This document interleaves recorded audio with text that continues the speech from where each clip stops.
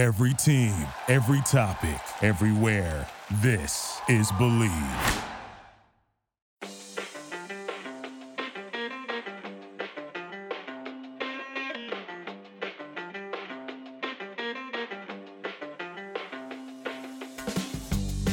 Welcome to another episode of Revolution Recap, coming to you after the New England Revolution's 2-2 home draw with FC Cincinnati. The Revs took the lead on the half-hour mark with a fantastic Dylan Barrero strike, but gave it back just 11 minutes later on a Henry Kessler own goal off a Cincinnati corner kick. Super sub Imo Boateng set up Gustavo Bo in the 55th minute for the Revs to retake the lead, but yet again the Revs gave it back after Damian Rivera turnover led to a quick counterattack, and Brenner scored the game's final goal in the 73rd minute. I'm Sean Donahue, and joining me today is one of the hardest working people on the Revs beat, Sam Minton from the Bet Musket. Sam, how's it going? Sean, you were too kind. I really do appreciate it, but going good outside Gillette Stadium after, I think, a disappointing draw. But, you know, there definitely are some positives to take away with it, and the Revs are still on an unbeaten streak. So glad to be on and glad to be talking some Revs. It's weird to think that the Revs haven't lost a game since, April 23rd, or on a 10-game unbeaten streak, and are still only one game over 500. It's like, you know, on paper, a 10-game unbeaten streak sounds really good, but there's been more draws than wins in that streak. Yeah, and I want to give credit to my colleague Seth McCumber. He's been keeping track of all the matches, and if you look at even before the unbeaten streak, the Revs have dropped, when they've had the lead at some point in the match, 21 points. So there's definitely some points they left on the board, but I mean, having an unbeaten streak sounds pretty cool, so they'll be happy about that.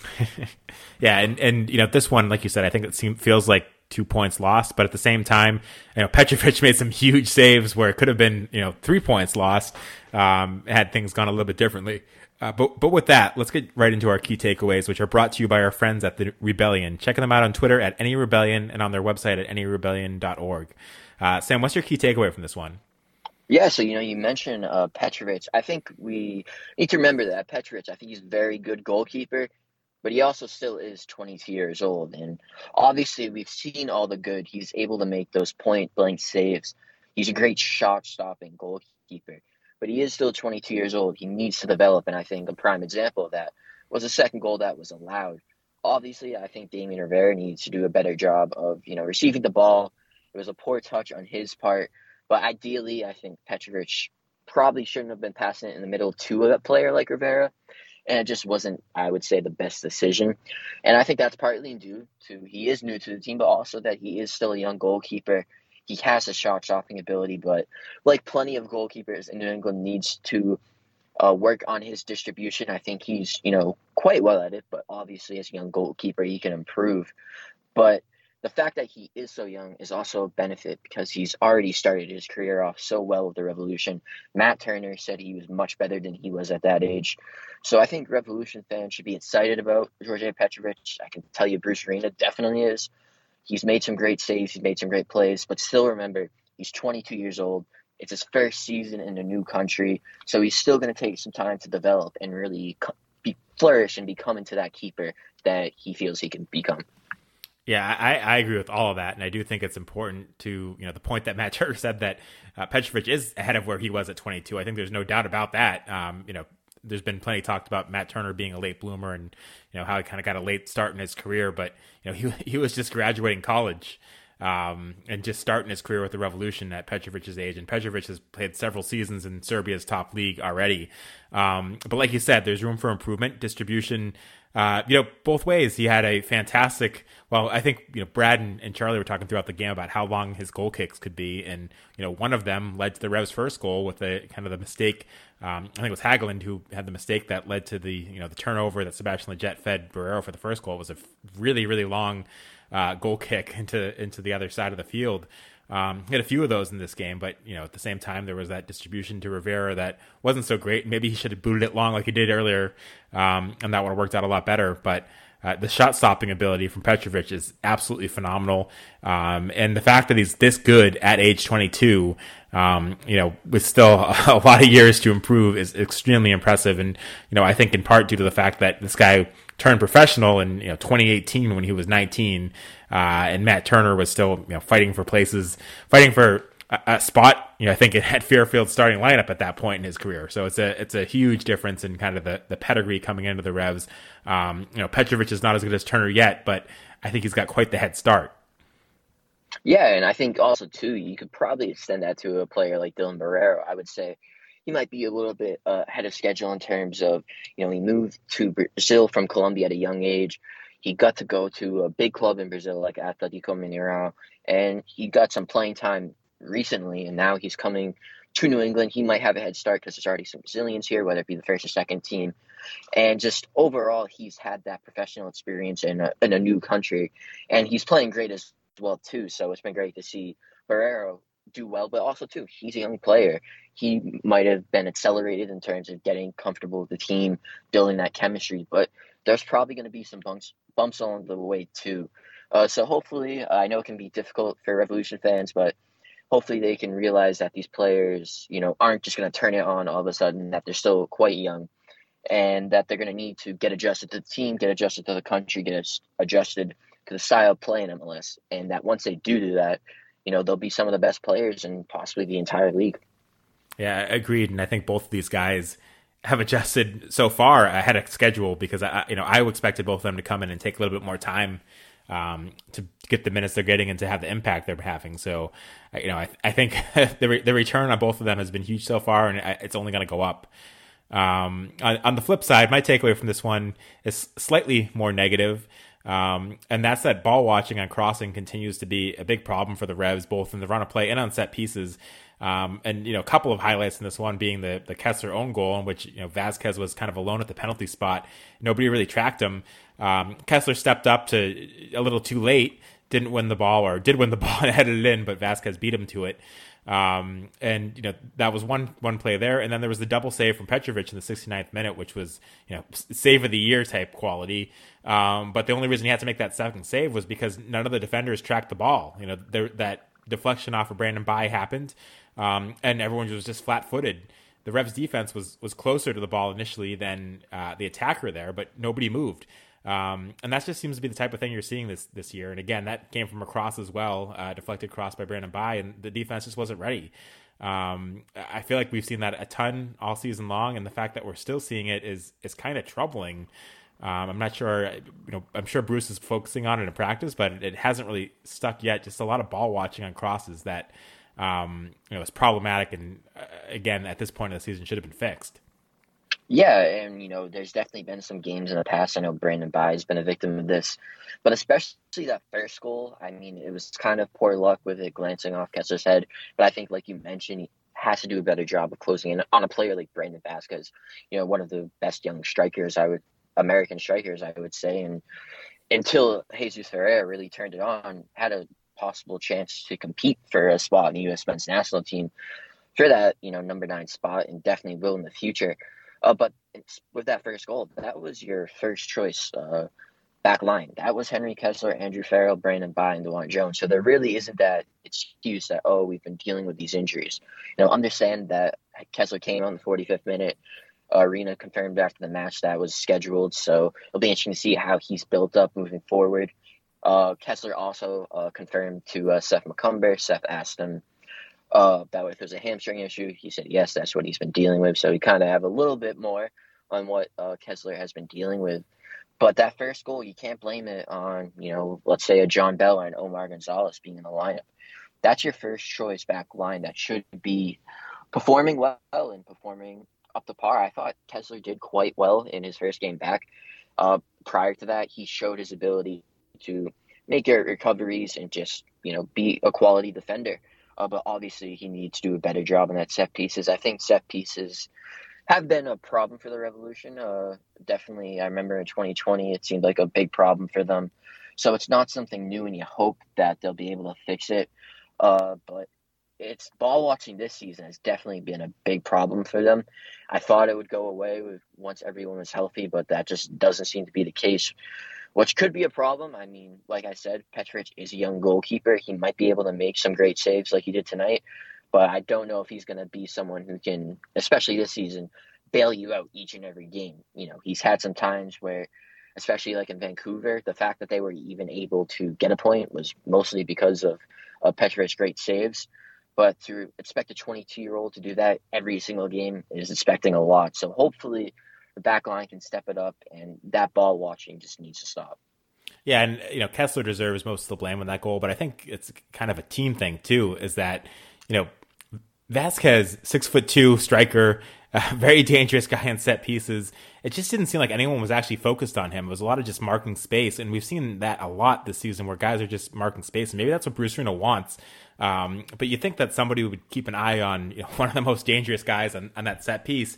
Kessler was the guy in the spot to kind of win that header, and he didn't do it, or didn't hit it in his own net. But it's just nobody picked up Vasquez until right at the very end there, and that to me too is a little bit surprising. I don't know if that's the way Arena wants them marking on set pieces, because we've seen it a lot this year where really, really strong targets for teams aren't necessarily being marked, and it's more about kind of zonal marking, and then guys like Vasquez just run right through, and yes, somebody picks them up at the end, but at that point you're kind of putting yourself in a much more difficult spot than kind of having somebody in his way to try to slow him down. Yeah, it is quite interesting because I think I remember, I forget the player, but I think it was on like the Orange Slices podcast. And like Bruce Arena joked because he said on a corner that he was covering space, and he went back to the player and he's like, "Oh yeah, what space is ranking on the Golden Boot race?" And so it will be that I thought that was quite interesting. But no matter what it is, the Revs just need to do a better job on set pieces because clearly it isn't working. And it's kind of, I would say, I don't know if you want to say a problem, but it's a reoccurring issue when it comes to Bruce Arena's teams. You have quality defenders like Farrell, like Kessler. They're not small guys. Farrell might be a little bit small, but he's definitely a physical guy who's going to let you know he's there. So hopefully the Revolution will be able to fix it, because if not, there's definitely plenty of teams who can take advantage of that and, have great corner takers and some high flyers who are able to leap up and get the ball. So it's definitely, I don't know if you want to say an urgent issue, but it's definitely something that needs to be fixed. We do have a ton of questions tonight, but before we get into those, I do want to touch on a couple things. You mentioned, Kessler was subbed out at halftime, and that was a planned sub. Barrera also subbed out at halftime. He was injured. Did you get a look at or hear anything about what his injury was? I know there was a play where Petrovic came out and a lot of guys collided. Farrell got hurt in the play too, although he was fine to continue. But did you get a sense of what Barrera's injury was or anything from Bruce Arena? Yeah, so Bruce, after the match, said that obviously you kind of have to wait till later this week to see what he's feeling like. He was in the locker room. He seemed to be walking around fine, but again, that's after a match in a locker room, not, playing a hard however many minutes against an MLS side. It was interesting to see because on the replay, on that one play, he got hit like 3 different times. One by George Petrovic, who's a large dude. Andrew Farrell also was there, and then obviously the Cincinnati player. It was interesting that it seemed like it would have been a head injury, but he came up limping and had to be helped off the field. I think that for me, that was the moment where I kind of got concerned, was when he couldn't walk off the field by himself. He had to be, helped off and was limping off the field. But he seemed to be walking under his own power in the locker room, but I think it'll kind of be wait and see. But if you do lose him, I think it's going to be a big blow because he's just such a dynamic player on that wing. Like, there's been plenty of comparisons made to someone like Tajon Buchanan. He has the pace, and he's able to put the ball in the back of the net. But also, too, I was talking with Seth McCumber, and he mentioned that he's now being able to draw fouls. He played 45 minutes. He was able to draw 4 fouls. So he's really coming into his own. He's continuing to grow as a player. And if he gets hurt, that might stifle that growth for a little bit and also really hurt the Revolution attack. Yeah, I agree. I think the Revs attack is somewhat slow without Barrera out there, and that Barrera is kind of the unpredictable piece that can run at guys and create chances. Gustavo Bo scored the goal tonight, but I kept having the thought of, Gustavo Bo's never been particularly fast, but to me, it just seems like he's, lost another step this season in his speed. Again, not trying to bash on the guy after he scored a good goal tonight, but there were just, times when the ball was over the top that in the past you would have thought he might have had a chance to get to, or, could have beat the defender and, had breakaway chances. But there's a few times tonight where his speed just really seemed to be pretty slow. So having Barrera out there and having some pace out there, and I think the Jet has some pace too, comparatively, but I do think the Revs attack loses a lot if Barrero was missing, and he's added a bunch to this team, that's been missing ever since Tajon Buchanan left. Yeah, and also just to your point about Bo, it seemed like he wanted a ton of balls, over the top and kind of just getting to them. And I mean, like you said, he was able to get that great goal, but overall, I wouldn't exactly call him a speedy player. He doesn't have even breakaway speed, I would say. You saw multiple times, whether it be, this game or even this season where, opponents have been able to catch up to him. So I definitely don't think that's the best way to use him, try and utilize his speed. Obviously, he is getting a bit older, and he is able to make some great plays, and is able to score some amazing goals with his power. But speed isn't exactly his forte, and you saw that again tonight where people were able to kind of stifle the Revolution attack because it was just Gustavo Bo trying to use his speed to continue going or, to go get a ball, and opponents were able to catch up to him. So it'll be interesting to see how the Revolution use him, especially if he is the lone striker up top, how they use him, how they get the ball to him, and how they kind of start the attack. And because if you're relying on Gustavo Bo's speed, I don't know exactly how successful that will be for you. Yeah, you're right. And the one thing that it kind of reminded me of is that when he first came to the Revolution, he got caught offside a lot of times. I remember it was, I think he was like near the top of the league and times caught offside. And then I think when he kind of formed that partnership with Adam Buksa, his game changed a bit where he was more of the secondary striker playing off of Buksa, and wasn't the guy kind of pressing the line at all times and trying to beat that offside trap. But when you have the pace that he has at this point of his career, playing that way doesn't really make a lot of sense. And like you said, there were a lot of times where he was trying to call for that ball over the top, and he just doesn't, even if he gets it and manages to get behind the defense, the defenders have been able to catch up with him lately. So I think that is something to watch going forward is how that changes. And, if the Revolution do bring in another striker, which it sounds like they're about to, and we'll get to that later in the podcast, maybe it'll be more like Buksa again. But for now, as the lone kind of number 9, I don't love the way that they're trying to play him. So I agree with you. There were a lot of times where he was trying to get that ball over the top, that ball behind the defense, and it just doesn't really work. He never had that kind of speed, but especially now it doesn't really work anymore. But with that said, we got a lot of questions. I'll jump into those. Before we do, I wanted to quickly take a minute to talk about the sponsor of this podcast, Galacco Kits. Galacco Kits is the go-to place to bring unique vintage jerseys to your home. The passion for the beautiful game doesn't have borders, and neither does the selection. And if you head to GalaccoKits.com today, you can get 15% off your order using the code RevsRecap. That's RevsRecap at checkout for 15% off your order at GalaccoKits.com. And right now, if you support the local lower league teams, they've got a Boston City 2019 home jersey for just $25. And that's before the 15% discount. So if you're interested in that, go on there, use code RevsRecap, and get a great deal on a Boston City 2019 home kit. With that, Sam, you ready for questions? Let's do it.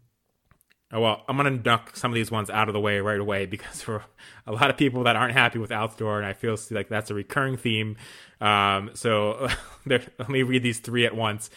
First one, Oscar Libreros on Twitter asks, Hauche or Altidore? And then Randy LH says, can we all agree that the Josie just needs to reach full fitness line is BS? All he does is stand in the box with his back to goal. He doesn't hold up, doesn't head the ball, doesn't strike. He flops if you breathe on him, and he's brought nothing to the team so far. And Ryan Duplessis also on the flopping says, still seeing Altidore searching for pens. Not a good look. Sam, thoughts on Altidore and Altidore or Hauche? I don't know. That's close on both. I think it is interesting because there's been plenty of times when Altidore has gone down the box. And I mean, it might look bad, but also, too, I think it's going to be really tough for him to get these calls just because of how massive of a duty he is. It's the same. I like to point out to a guy like Cam Newton in the NFL. There was plenty of times where he got absolutely demolished on plays, but there were no flags called. You can even point to a guy like Paul Pogba. He can get roughed up sometimes, but he doesn't get the same calls because he's a rather large, figure. So it's definitely interesting to see how much he goes down in the box. I mean, there's been some times when Josie has had some good hold-up play, but overall, the signing has been a failure. Bruce, I might have thought that he could bring Josie back to the form that he's been searching for, but it seems like the Josie experiment is over, especially if they do bring in this Italian striker who Sir, seems like it. I mean, my man Fabrizio Romano is reporting it. I'm not going to doubt Fab, especially since he responded to my tweet talking about it, because I'm now forever indebted to him. Uh, uh, but overall, just the Josie Altidore experiment has seemed to fail. If I have to reach my conclusion, I would call it a failure so far. But I think Revolution fans and I think myself, we would all love to be proved wrong, but it just the more time passes, the more it just seems like we're expecting a fantasy to happen. It just seems like Josie, he struggled. He had to find his full fitness. And I understand why Revolution fans kind of get annoyed. Just keep hearing, oh, he has to reach fitness. Oh, it just has to be another month. But if you bring in a player such as the striker that New England's rumored to bring in, that's basically saying, hey, we thought Josie could replace Adam Buxa. That's not going to happen. Maybe Josie is able to flourish in a bench role, a little bit less pressure, and that would be great. But being a replacement for Adam Buxa, that experiment, whatever you want to call it, that seems to be dead. I agree with all that, and the fitness thing is a weird one because he came into the team, and everyone said he was healthy, but he was going to need, I think, at least a month or 6 weeks or something. I forget what Bruce exactly said to get fit. And I said that's kind of weird. He's going to need more than what guys get in preseason to get fit. Why is that? And then he kept picking up minor injuries, and there's another month to get fitness, another month to get fitness. At this point, it does kind of seem ridiculous. And yeah, he has not lived up to the billing or up to what you'd hope you'd get from him so far.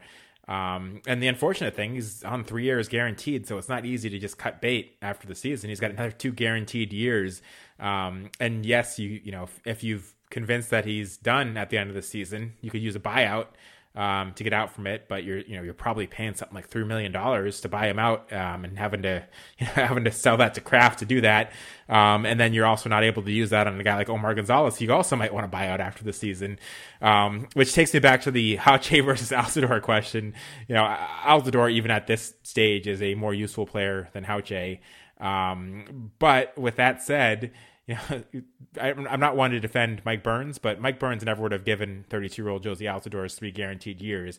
When you talk about a guy like Hauche was brought in late in the season, and they were able to cut bait with him after the season when he was a failure. It was a few months of a failure that they were able to move on from, where Altidore is going to be, haunting the Revs for the next 3 years if he doesn't work out. So, with that in mind, I'd take Hauche, given the contracts, but Altidore obviously much better player, even at this stage where he's not really being effective.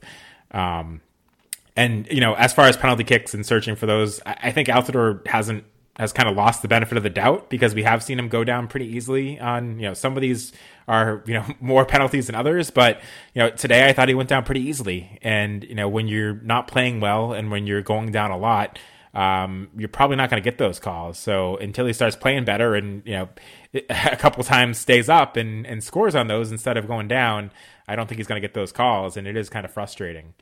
But yeah, I think nothing's changed on Altidore from what we've seen the past several weeks. But there's a lot of reason to be frustrated, and I get why people keep asking about him. And he's probably the 4th highest paid player on this team. We don't know exactly what the Revs are paying him because Toronto's picking up a portion of his salary, but I would guess, even with what Toronto's picking up, that he's the 3rd or 4th highest paid player on the team. So it's not unfair to have some sort of expectations for him that are higher than what we're seeing right now. Yeah, and I think just going to that salary point, it's almost to the point where even if the Revs are paying 10% or 25%, that's still very much overpaying. So I know the easy caveat can be, hey, at least, Toronto's paying for a portion of the salary. But at this point, no matter how much they're paying for it, seems like the Revs are still sort of overpaying. Yep. And then we got a couple of things about Petrovic, or about that Cincinnati second goal, which you talked about a bit. Ryan Duplessis says the starting lineup was good. We played a good game. I did see Petrovic miss a throw once again. That is the second game in a row. Not discounting how he's been playing whatsoever. He has been great. And then Mike Kennedy says, who do you think is to blame for that second Cincy goal? Rivera, Petrovic, or about equal? When it comes to the blame, I would probably put it equal. I do think that Damian Rivera does share some of the blame, just based on the fact that he probably should have had a better touch. But I also think too, if Petrovic was on the roster more, maybe he realizes in a match when you have the lead, maybe don't send the ball in the middle to a youngster like Damian Rivera. But overall, it was a pretty poor decision, I would say, from him. So if I had to say the blame, I would definitely keep it even.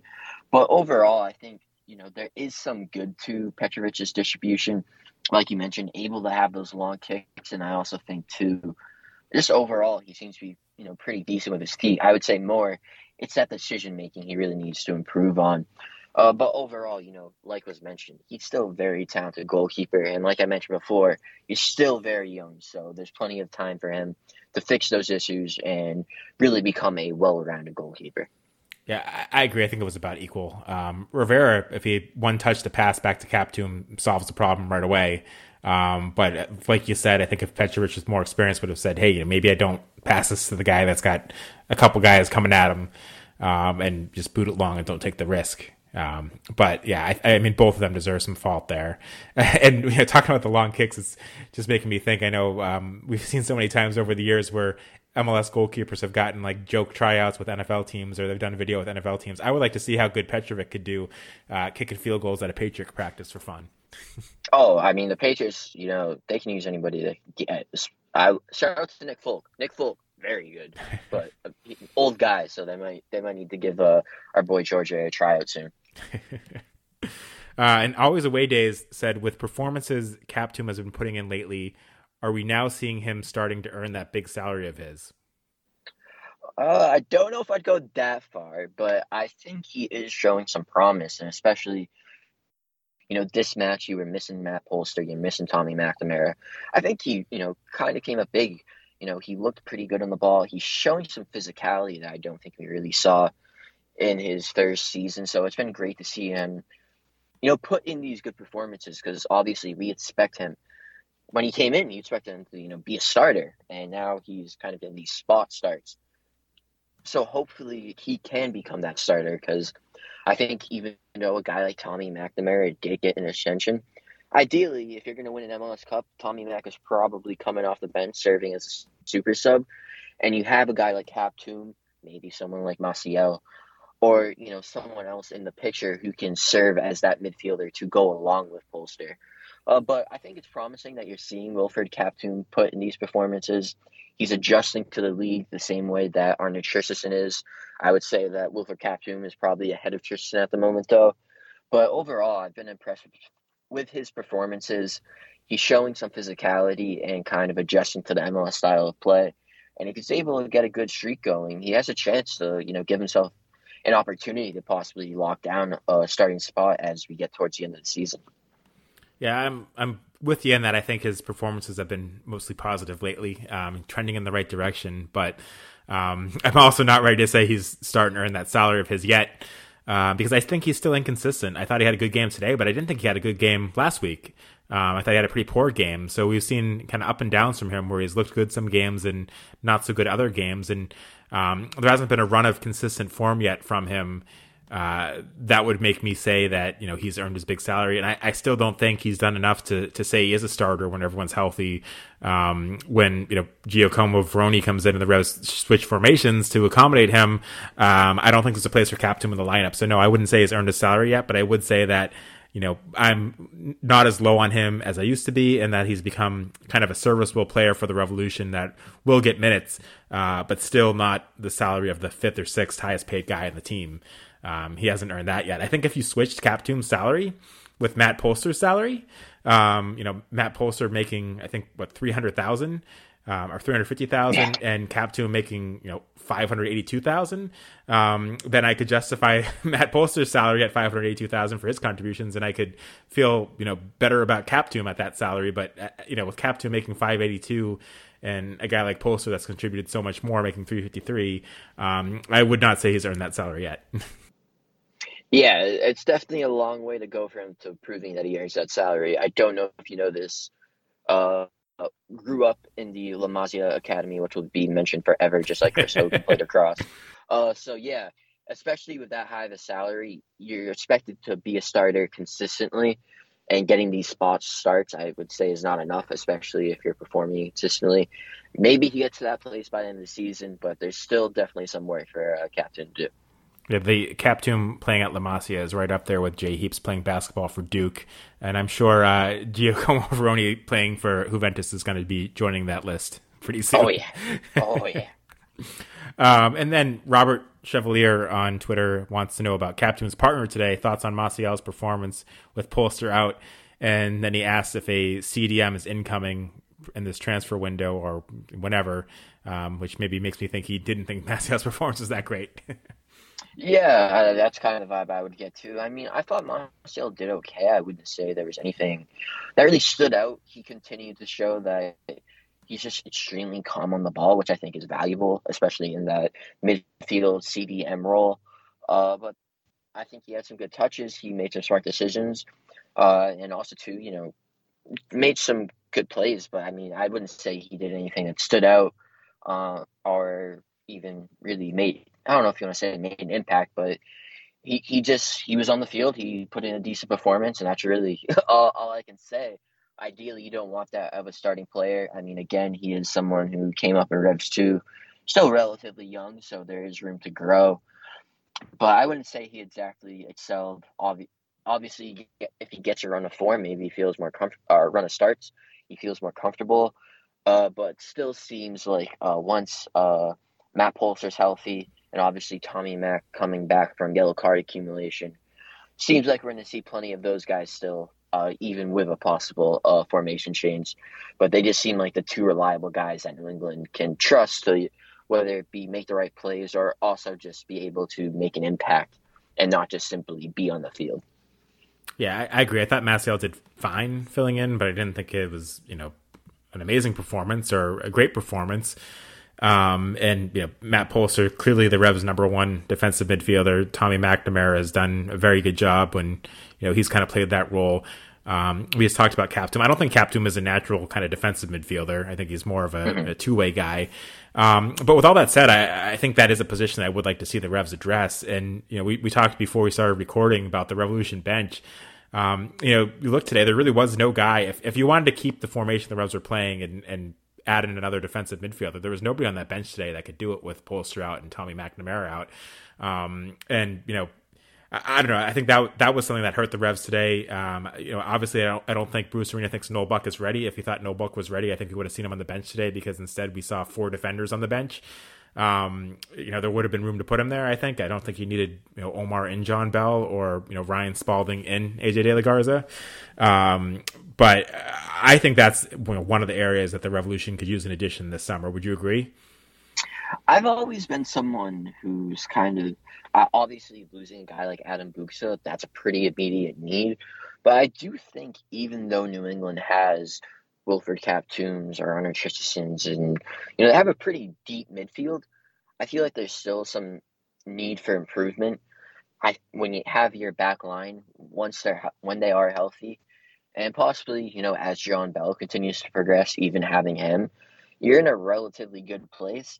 But it just seems like the midfield needs to improve. Maybe if you move on from someone like a Christensen, or I would probably stay away from Captoon because I always think he's older than he actually is. So maybe he develops, but it just seems like that midfield is primed to get an addition, but that might also have to come at the cost of getting rid of someone. So it will be interesting to see, but I definitely would not mind increasing the depth of, whether it be a CDM or just more of a central midfielder. But I think CDM specifically, Matt Polster could use some help.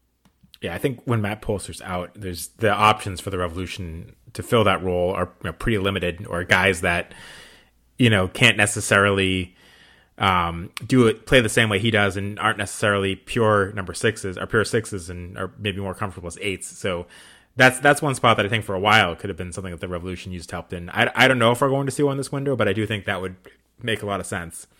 David Sibilin on Twitter says, I saw Carles Heel working as a right mid for a good portion of tonight. With Veroni coming in as the new number 9, how would you line up the lads, assuming Bo is healthy? I mean, I also think I'll give a Bruce Arena answer that Carlos Heel's role on the field is kind of quite free-flowing. So I don't know if he is David might be right, but I don't know if he was exactly playing as a right mid.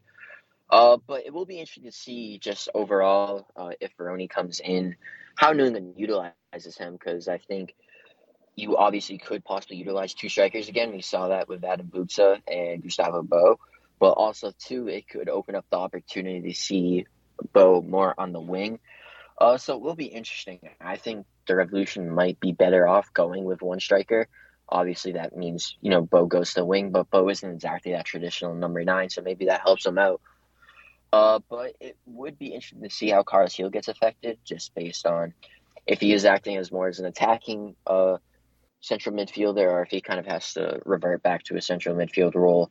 But I think the biggest change, if there was to be one in terms of a formation, would probably be a guy like Gustavo Bo going back to the winger. We saw it sometimes when the Revolution only had Adam Buksa up top, so maybe you see it when a guy like Veroni comes in.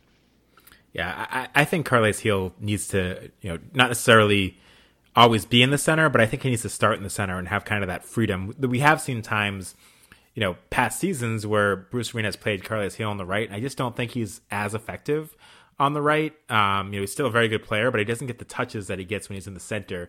And when you have a number 10 of Carles Gil's quality, when you have the league MVP, you want him getting as many touches as possible. He is the leader of the Revolution offense and the guy that creates the most chances. So I don't like the idea of kind of locking him into a right mid spot for any significant portion of time. I think he needs to stay in the center. And I agree with you, Sam. I think the Revs are better off playing one striker. And I think, trying Gustavo Bo at left mid. At this point of his career and with his speed being what it is, I don't know how well that's going to work, but I do think that's still probably the Revs' best option, because then you're allowing Barrero to play on the right and actually play as kind of a true winger, instead of trying to force him to play kind of a different position that's maybe not necessarily his best skill set. With all of that said, I kind of think we might see what we saw last year, essentially, which is that kind of funky diamond that sort of is like a diamond, but also had, Buchanan, who is a winger, and a diamond. Again, just quickly, a diamond usually has a 6 and kind of 2 8s, and a 10 in front of them. So there's, really 4 central midfielders, not wingers. And the Jet is more of a central midfielder. And going into the season, I thought we were going to see more of a traditional diamond, and Bruce tried that. And it didn't really work, but I wouldn't surprise me if we saw him try that again, where we saw, Bo and Veroni up top, Carles Gil right behind them, Barrero kind of playing that funky role that Buchanan played last year, and then Leggett kind of playing the McNamara role, and Matt Polster behind him. And then, obviously we know what the defense is going to be if everyone's healthy and who the goalkeeper is. But that's kind of my guess, that we might see Bruce Arena try that, but I'm not sure that's going to work, because it didn't work at the start of the season when everyone was healthy then. And I don't know if that's going to change. But I completely agree with you, Sam. I think they should probably stick with one striker when Veroni comes in, and I think they should give Barrero the opportunity to play as a winger, and I think they need to keep Carles Gil as number 10 in the middle, and you try out Gustavo Bo on the left and hope it works, but I'm not sure, given where he is in his career, how well that would actually work. Yeah, and I think also too, if you kind of revert back to that like narrow diamond that you had when Tejan Buchanan was here, I would probably expect the same results with Dylan Barrero. You're not exactly able to use his speed or use his ability or in that width. You're not really able to use that with such a narrow diamond. So I don't know if that would be the correct move. And like you said, I think probably going with that lone striker would be the best move. You kind of have to deal with the problem of having Bo in the wing, not exactly having great pace, but you are able to play a guy like Barrero in a more natural position. Yeah, it leaves Bruce with some interesting questions. So I'm curious to see what he does. Lots of options, and it partly is, who do you want to make sure is getting, kind of playing in their best position, Barrero or Bo, and kind of figuring it out that way. But just because of how poorly it kind of worked at the beginning of the season when they tried to sort of play that way, obviously with different personnel, I don't know if we'll see it again, or if we do see it again, it will work. So I don't know. Interesting question, and curious to see what happens going forward. James Downing points out that last year on July 3rd, the ball bonked off Farrell's head for a ridiculous Columbus Crew goal. Today, Hagelin smashed the clearance into his own face to set up Herrera's goal. What is it about July 3rd and ridiculous defending? I mean, everybody is just too focused on Independence Day. I guess their eyes are just on towards the holiday. That's my explanation. They're just too pumped about Independence Day and getting to have all the fun that comes with Independence Day. So I guess that's the point. They're just too focused on America. Maybe there was some like nearby firework that went off that distracted the defenders on those plays. I don't know. Yeah, I mean, if they were quite far away, and the Revolution defenders have supersonic or anyone. And James also asked, with Ethan Horvath and Zach Steffen moving to Luton and Borough, respectively, on loan to get minutes, how important is it that Turner gets regular time at Arsenal to secure his national team #1 spot? Sean, I just have to ask, are we now an Arsenal podcast? Because that's going to be pretty rough for you. Oh, definitely not. I mean, Greg might try, but I'm not on board with that. Yeah, but when it does come to our boy Turner, first off, congrats. Him and his wife had their child, Easton, I believe is their name. So shout out to him. But I think it will be interesting because obviously the whole talk about Turner when he was here at the Revolution is that he's getting minutes and a guy like Stefan isn't exactly. So if they are getting minutes, I think it could cause some problems. Obviously, I think Greg Berhalter would love an excuse to be able to play Zach Steffen over Matt Turner. So I think it's really all about Turner. He took this move and he's betting on himself once again that he's going to be able to go over there and beat out Ramsdale for his position. And it wouldn't surprise me. Ramsdale, I'm not going to call myself an EPL expert, but from, what I've seen, he isn't exactly lighting it up. He got off to a good start, but in last season, but didn't exactly end the season the best way. So I think Turner has the ability to win that job. And if he's able to win that job, I think he easily wins the U.S. men's national team starting goalkeeper job for Qatar. But it will be interesting to see just how well those guys do, Stefan and Horvath, in those new teams. Obviously, it'll be kind of a drop-off for a guy like Stefan going from Man City down to the championship. If he's able to perform well, that definitely will probably make Greg Berhalter happy. But I think, once again, it's just Matt Turner betting on himself and betting that he's going to be able to show what he's able to do and beat Aaron Ramsdale out for a starting goalkeeper position in the Premier League. And if he's able to do that, he should be starting in the World Cup. Yeah, I think that playing time is very important. I think it's, I've noted before, and I think it's worth noting again that since the U.S., since 1994, which is a weird time when the U.S. actually had players that were fully employed by the national team. Since then, there's never been a goalkeeper on the U.S. national team in the World Cup that's been starting at the World Cup that hasn't been starting for their club team. And I think it's very important for the, whoever the goalkeeper is for the national team to be playing regularly for their club team. I think we saw from Stefan this year how not playing affected him. I think he didn't look great for the national team at times, and I think it's because he was rusty. And he didn't look great for Man City at times when he got his moments, again, because I think he was rusty. For goalkeepers, I think for any player, but for goalkeepers especially, I think it's very important that they're playing regularly. So, if Matt Turner secures the #1 spot at Arsenal, I don't think there's any question that he's going to be starting for the national team in the World Cup. If he doesn't, and Horvath and Stefan play well on their loan spells, then maybe he shouldn't. So yeah, it is very important that he plays. And you mentioned Aaron Ramsdale. When the news first came out that Matt Turner was signing for Arsenal, I didn't think there was a chance in heck that Matt Turner would beat out Aaron Ramsdale. I mean, they paid $30 million for him. He's a goalkeeper that's with the English national team, not necessarily their starter, but getting some games for them, and started last season very, very well for Arsenal. But he finished the season not so great. So there is a window or an opportunity there for Matt Turner to maybe beat him out.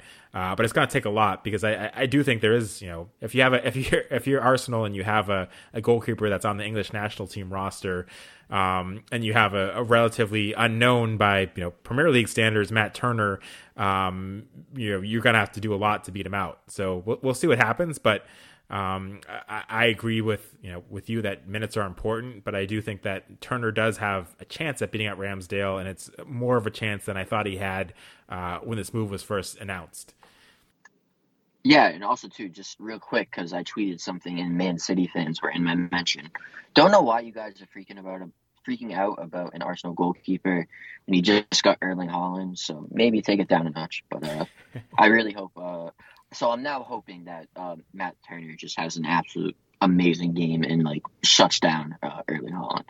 Well, the weird thing to me about this. I don't know if any of this there's any truth to this, but I feel like there's been 3 or 4 goalkeepers that have been linked to Arsenal in the past few months, either as second or third choice keepers to perhaps play ahead of Matt Turner. And the worst case scenario for Matt Turner was that he goes there and becomes a third choice goalkeeper, in which case he needs to work on getting a loan. But I don't know if there's any truth to any of those, but I have seen a couple of different goalkeepers that have been linked to Arsenal since Matt Turner signed for them. So I would hope that there's no truth to those rumors. Yeah, and I mean, no matter what, he's going to face Tottenham. It's probably going to be a rough day for him. So it is what it is. Much appreciated, Sam. I got you. And Mark on Twitter, back to the game, says, I sort of expected us to press higher and more intensely during the game. I feel like when we came in high, they often looked uncomfortable.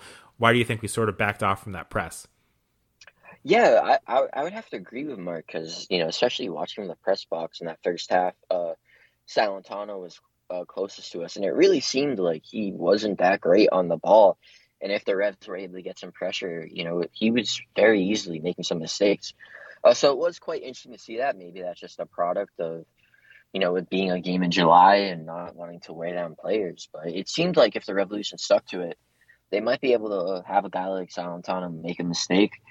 There's plenty of times where he just absolutely booted balls out of bounds that probably had a 90-degree curve to them. So it seemed like if you got him under pressure, he wasn't exactly that comfortable. Maybe you're able to get another goal.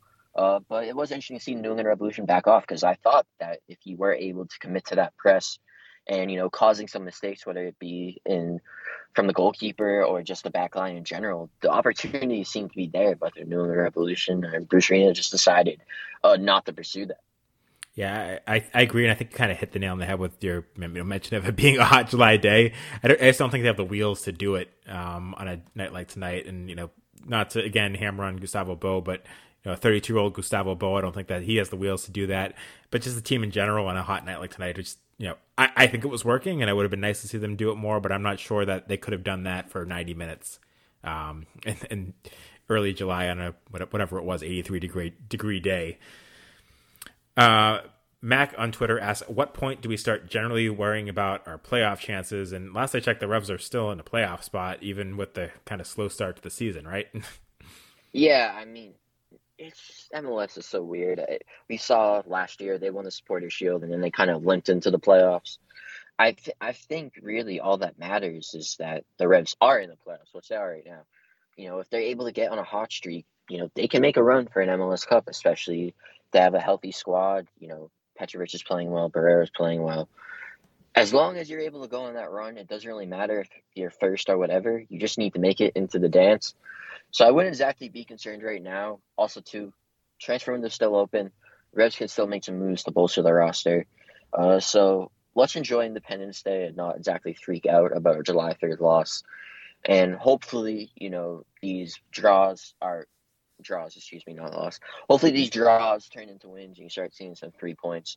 But I definitely wouldn't be pounding the panic alarm just because we're on the outskirts of the playoffs. Even though, again, like you mentioned, we are in the playoffs at the moment. And we got a couple questions in as we were talking, one of which actually hits on a point that you and I were talking about. So it kind of agrees with us, so I'm going to read this one for sure. Eric on Twitter says, Bo's spending a lot of time trying to get on balls over the top, but we know he's not fast enough, hence being offside so often. And even if he does bring it down, he's just not going to beat 2 guys to get a shot off. Not a knock against him, not many can. I think we both kind of agree with that and talked about that earlier. But he has a question to this. So are they just experimenting till a new signing arrives, or till the new signing arrives, or is it counterattacking like this going to be their identity until the new guy arrives? I would say, honestly, with the acquisition of Barrero, you really saw the New England Revolution, utilizing the counterattack. And I think you have a guy like Barrero who has that speed. But it obviously is difficult for Bo. And I even thought at times, Carlos Gil was kind of, I don't know if I'm say stifling the attack, but there were some times when he was slowing things down. So I think when you have a guy like Barrero, you have DeLon Jones, even a guy like Brandon Bai can be pretty quick. But when you have your DPs who aren't exactly the fastest players, it is an interesting decision. But for me, it seems like this counterattack is here to stay unless they're going to completely rebuild this roster with this signing from Juventus. But I don't exactly think that's going to happen. So I would expect the Revolution to continue to try and utilize the counterattack and utilize the speed that they do have in guys like Barrero, DeJuan Jones, and Brandon Bye. We got more. Another Josie comment has come in since he started Oh boy. recording. Ronnie Small says, "Are we still pretending like Josie adds any value to the team? The dude deflates the air out of the game when he comes on." I mean, just sometimes you feel like a plastic bag going through the wind. I mean, it's just rough for him. And again, we all hope that he's going to be the player that we all thought he could be, or maybe at least Bruce thought he could be. But with this new signing, it just really seems like his days at possibly being the Boots replacement are clearly over, and he's now kind of relegated to that super sub or that bench role. Well, you read Alex Dolan's Katy Perry lyrics for me, so now I don't have to read it. We can skip to the last couple of questions, which is we've talked a bit about, but now I really want to get into before we finish. Well, actually, no, we'll take that back. Another question came in before we get to Veroni. One last one, and then we'll get to the Revs signing. The Nobody from Rhode Island asks, are the Revs cursed when it comes to refs coming to Gillette? Seems like every home game has been a mistake or a bad call by the refs around. I don't know what was the bad call in this game other than a couple of questionable yellow cards and plays that should have been yellow cards. Did I miss something? I mean, I honestly have no idea. If we're blaming the refs for the fact that the Revs gave up that second goal or whatever you want to call it, I mean, if all the nights have blamed about the refs, would not call this one of those nights. So I would love if nobody from Rhode Island can point out what was so bad. I would love to see what that was. I mean, the Revs official Twitter account was trying very hard to make it seem like that with Josie non-call was outrageous, but I don't think that was a penalty. I can't blame him. But especially there's been some calls with Josie where it just seems like maybe he could have done a better job of whether it be going for the ball or just standing up. But it seems like when he feels that contact, he isn't afraid to go down the box and look for a call. Yeah, I completely agree. And now on to the most exciting news of the week. DeJuan Season wants to know our thoughts on the signing of Veroni, and Dr. Sean Ducharme wants to know how do you think Veroni does, and think the Revs will be making more moves for some striking help soon. And just for those that have been buried in their head in the sand for the past week, Fabrizio Romano reported that the Revs are signing Giacomo Veroni from Juventus for $3.8 million. Tom Bogart confirmed this, and we should mention Veroni had 17 goals and 4 assists while playing on loan in the Austrian Bundesliga last year. And I believe before that he was out for a bit of time with a broken leg. But obviously a very good season in the Bundesliga, second top scorer. The top scorer was, of course, 20-year-old who was sold to Borussia Dortmund.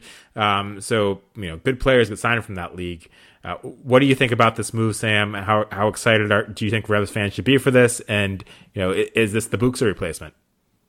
I mean, yeah, for at least right now, it seems like he is. I believe he's like at least 6 foot, a pretty tall guy. So that would be able to, help out, maybe add to that aerial threat that they are looking to have and replace after losing a guy like Buxa. But overall, I mean, he did well in the Austrian league, so that's good. It's a quality league. But they're definitely better than Poland. Yeah, I mean, Adam Buxa would probably disagree, but I don't know. Yeah, so I think there's reasons to be excited. I think he obviously is expected to make an impact, kind of, expect him to be that starter and possibly be that lone striker up top. So I would say definitely be excited. Won't claim to be the biggest expert on whether it be on Austrian football. So definitely would recommend, just seeing what he's capable of doing. But, obviously the name, the club Juventus stands out. And I bet a lot of Revolution fans are going to be able to cling to that. And you just hope that he has that talent. Again, another young player. I believe he's 22, 23. So it's good to see the Revs investing in youth and kind of building up players, possibly being able to sell them and reinvest that back into the club. But overall, I would say, yeah, Revolution fans should be excited. Will he be able to put up the numbers that Buxa did? That remains to be seen. But for right now, he definitely seems like the candidate to replace Adam Buxa, which won't exactly be an easy job, especially for such a young player. Yeah, I think it's a very exciting move by the Revolution to bring this guy in. You know, if you had told me the Revs were signing this guy a year ago before this stint in the Bundesliga, I would have said it was underwhelming because his numbers in Italy are not very impressive. Whether it's his time in the third division or the second division, there didn't score a ton of goals, but. Coming off the injury that he had and going to the Bundesliga, the Austrian Bundesliga on loan, which is, is a better league than MLS, and scoring 17 goals and 4 assists, finishing second in their Golden Boot race is very impressive. And, I don't know how tall he is because he's listed at various sites at 5'11", all the way to 6'3". I think he's probably somewhere in the middle. But it seems like he's a guy that can win the ball in the air. Scouting reports sound very similar to what Buxa brought to the team.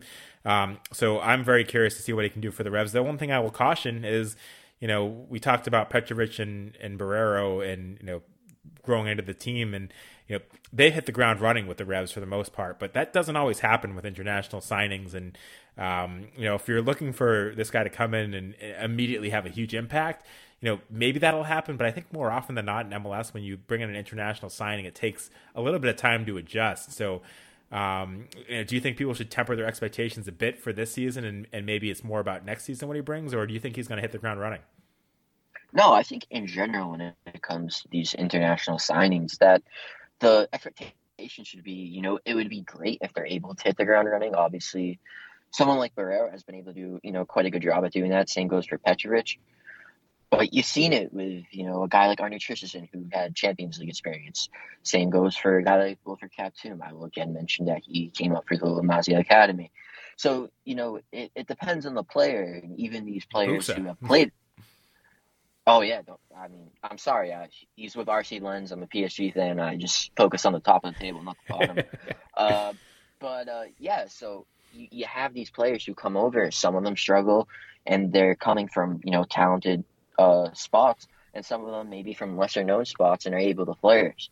So I think really the expectation should be, hey, it's probably going to take this guy a while to get used to it. Maybe next season is when he really comes into his own. But if he's able to hit the ground running, that's a great thing, but that shouldn't exactly be the expectation. And he also asked, or one of them also asked, do you think there's going to be more striking help soon? I don't know if that means in addition to Veroni, but there was a rumor out there about Karol Angielski, the Polish striker, that the Revs are interested in him. I don't think that. I think this is the Revs' move for striker. I don't think there's going to be any other strikers coming in this summer window. Do you? I can't imagine that they'd get another international striker on top of this and make Josie Altidore their fourth or fifth choice striker. Yeah, it would be quite interesting to see if they did make another move. I know LAFC is kind of going through a little bit of a fire sale, probably, I think partly due to the fact that they went out and got Gareth Bale. But I think Latif Blessing has kind of made it known that he doesn't exactly want to be there anymore. He's always someone who I've enjoyed watching. Wouldn't mind him possibly coming to the Revolution. So if they were able to make a deal, I think that would be great. But I don't exactly know if you're going to get a striker, like you mentioned, Carroll, don't know if you're exactly going to go out and get a guy like that. So, maybe you are able to make a move. Maybe it's more of inter-MLS moves compared to internationals or from other leagues. But I wouldn't exactly expect, someone like that traditional striker that you think of when a guy like Adam Buxa. Yeah, to me, the only way that happens is if, there's some shock and, Gustavo Bo decides he wants to go home and play there and leaves midseason. I don't think we're going to see another international striker brought in beyond Veroni this summer. That'd be very shocking to me. But I do think the Revolution on paper now are in much better shape when the signing comes in than they were, a week ago. So it's very exciting news for the Revs. And a lot to look forward to see how Bruce Arena puts it all together, because we still don't know what this team's best formation is, as we talked about earlier.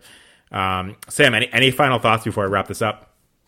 I just have to say Bruce Arena is probably loving the amount of formation talk that we've had in this podcast. Bruce Arena didn't seem to be loving much in the post-game press conference. It was actually kind of funny. They were talking about it on the post-game show, and Charlie Davies said, when Bruce is in this mood, you should just not even ask him a question because it's not worth it. He's not going to give you anything, or just throw him a softball. Yeah, he did seem in that mood. It could consider an effort to ask about Brandon Bye and Henry Kessler after listening to some of his responses. Yeah, he was pretty short. and confrontational at times, it seemed like. And hey, Bruce is gonna Bruce. That is who he is. That's who he's always been. So I wouldn't expect it to change now that he's 70. People don't change from that at that age. But Sam, where can people follow you, and where can people follow the Bet Musket on social media and elsewhere? Yeah, so definitely make sure to check me out on Twitter at Sam_Minton22. Love talking Reds with anybody or whatever you want to talk about. I'm an open book. If you want to talk some Disney, I'll talk some Disney. Definitely we'll talk some Marvel with you. But also, to make sure to check out the Bent Musket at the Bent Musket on Twitter. And also, feel free to read all the great content on the website, www.thebentmusket.com. I'll do a nice little tease. I hope Seth McCumber doesn't mind me doing it. We actually got to speak to Pat Noonan in the hallways of Gillette Stadium. I think Seth will have something out on that. So keep an eye out for that. But once again, Sean, it's been an absolute blast again to talk with you, and I'm glad Dolan will be very happy I was kind to the Spurs on this podcast. Well, you can follow me on Twitter at Sean L. Donahue, and of course you can follow the podcast on Twitter, Facebook, and Instagram at Revolution Recap. Please rate and review on iTunes, Spotify, or wherever you listen to podcasts. As Sam mentioned, be sure to check out our friends at the Bent Musket, great site. I, for one, am looking forward to reading what Seth has on Pat Noonan. Thanks again for listening. We're hoping to be back again next weekend with another podcast. And Sam, I think we took enough time for there to be no traffic left for you to get home. I hope so. Well, with that, we'll see you next week. Pulling up to Mickey D's just for drinks? Oh yeah, that's me. Nothing extra, just perfection and a straw. Coming in hot for the coldest cups on the block. Because there are drinks. Then there are drinks from McDonald's. Mix things up with any size lemonade or sweet tea for $1.49. Perfect with our classic fries. Price and participation may vary. Cannot be combined with any other offer. Ba-da-ba-ba-ba.